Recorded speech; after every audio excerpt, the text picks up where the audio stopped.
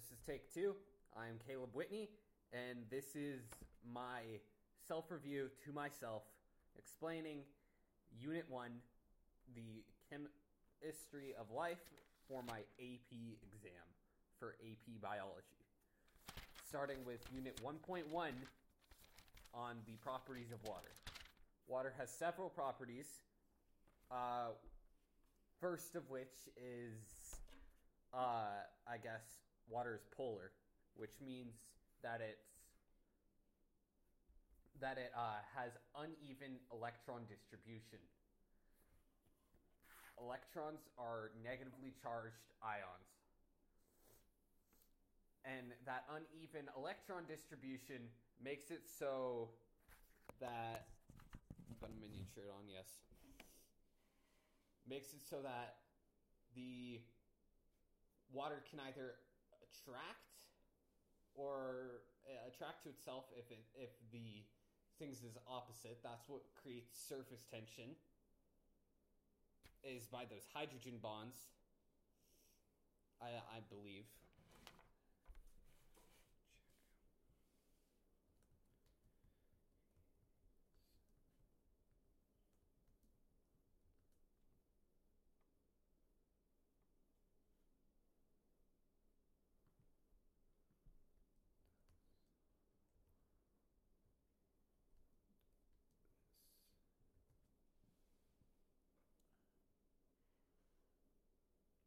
Yes.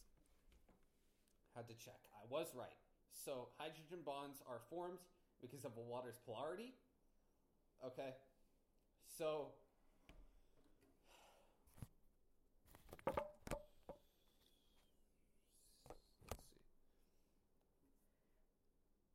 let's see. Okay. So, that's one property of water, is polarity, which causes surface tension because the hydrogen bonds are created with that opposites attracting. Okay. I'll give you the dictionary. Surface tension is when hydrogen bonds with oxygen creates bonds of water. Over water, essentially. It makes the water tight. Like you're pulling on the shirt. Like this. See? Tight. And it makes it so things can walk on it. Okay. Water is a solvent, which means that that stuff dissolves in water. It's an excellent solvent. It is one of the most common. Okay. Water is adhesive. It likes to stick to other things. Not like you ever see when you drop water on something. You see, the term water is wet is wrong, because water is actually sticky because it's adhesive. Okay.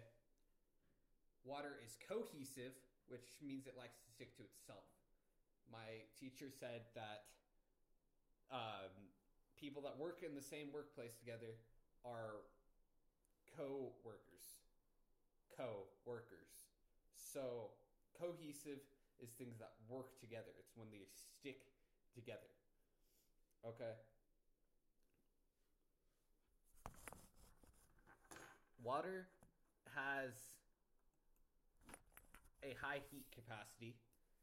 That's why it takes a lot for it to boil. That's why it heats up, which doesn't really matter for this unit, so I'm not going to go in depth. And it's less dense as a solid than it is as a liquid. That's due to stuff. Anyways, that's it for the properties of water. Next is 1.5, structure and function of macromolecules. Macromolecules are lipid, nucleic acids, carbohydrates, proteins. Okay, lipids are important because they are hydrophobic. Lipids can be saturated and unsaturated. Unsaturated move stuff around because of their form. Nucleic acids are needed because DNA and RNA are main sources of life in genetics, are nucleic acids. Carbohydrates make our sugars, and those monosaccharides and disaccharides are important because those sugars are needed for the creation of ATP, which is our energy, which is used in nearly every cellular function. Proteins are important because of amino acids and peptide bonds, which goes into enzymes, which are needed in just about everything.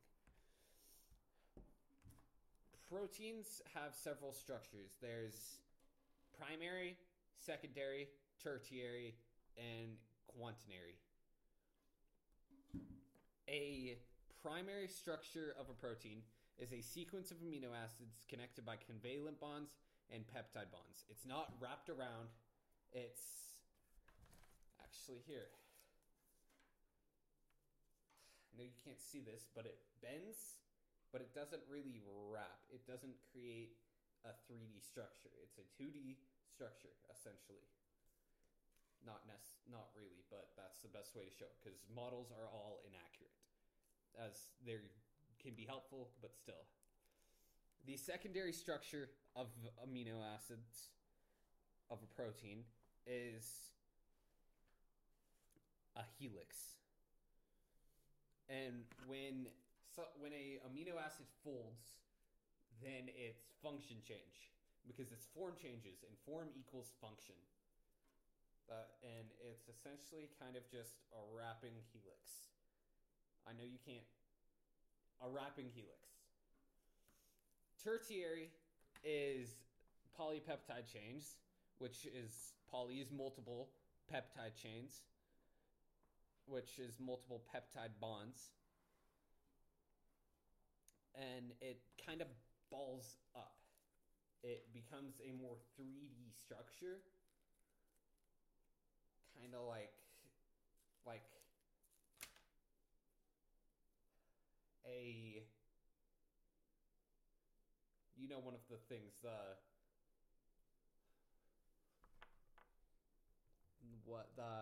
that goes on presents.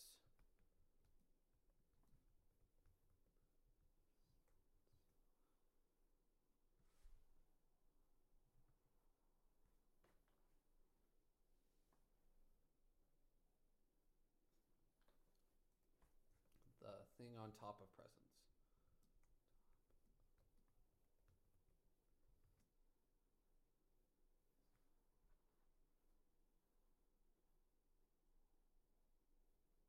I don't know what it's called, but they typically look like a flower. They're bundled together.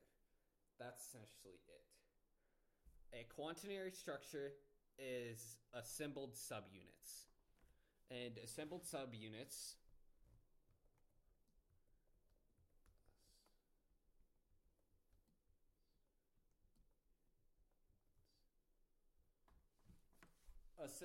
subunits is a protein subunit, which is a polypeptide chain that, or a single protein molecule that assembles or co-assembles with other forms, with others of the same kind to form a protein complex, which is quaternary. It's like you took two of them that were identical, two of the bubble things, the whatever it is, that tertiary structure, that thing, and you just took two of them together.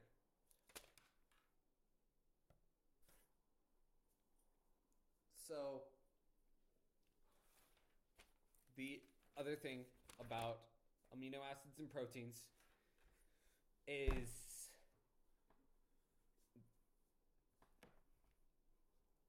R groups.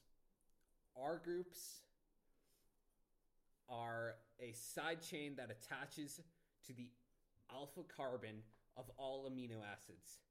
Alpha carbon is just something. It's not necessarily important. It's just it's important because that's what the R group's attached to. R groups can be hydrophobic or hydrophilic, and they can be polar or nonpolar, which is very important because that hydrophilic and hydrophobic and polar and nonpolar, that's what changes the R groups. And when an R group changes, it changes the form of an amino acid. It changes it from that primary to secondary to tertiary to quaternary. And form equals function, right? So this changes the function of those amino acids. That is pretty much the most important parts. You see,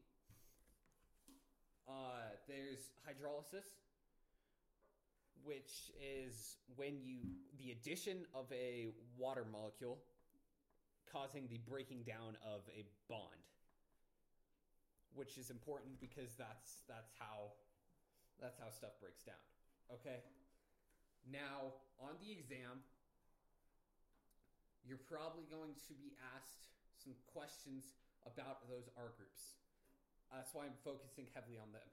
Okay, polar means they attract or repel.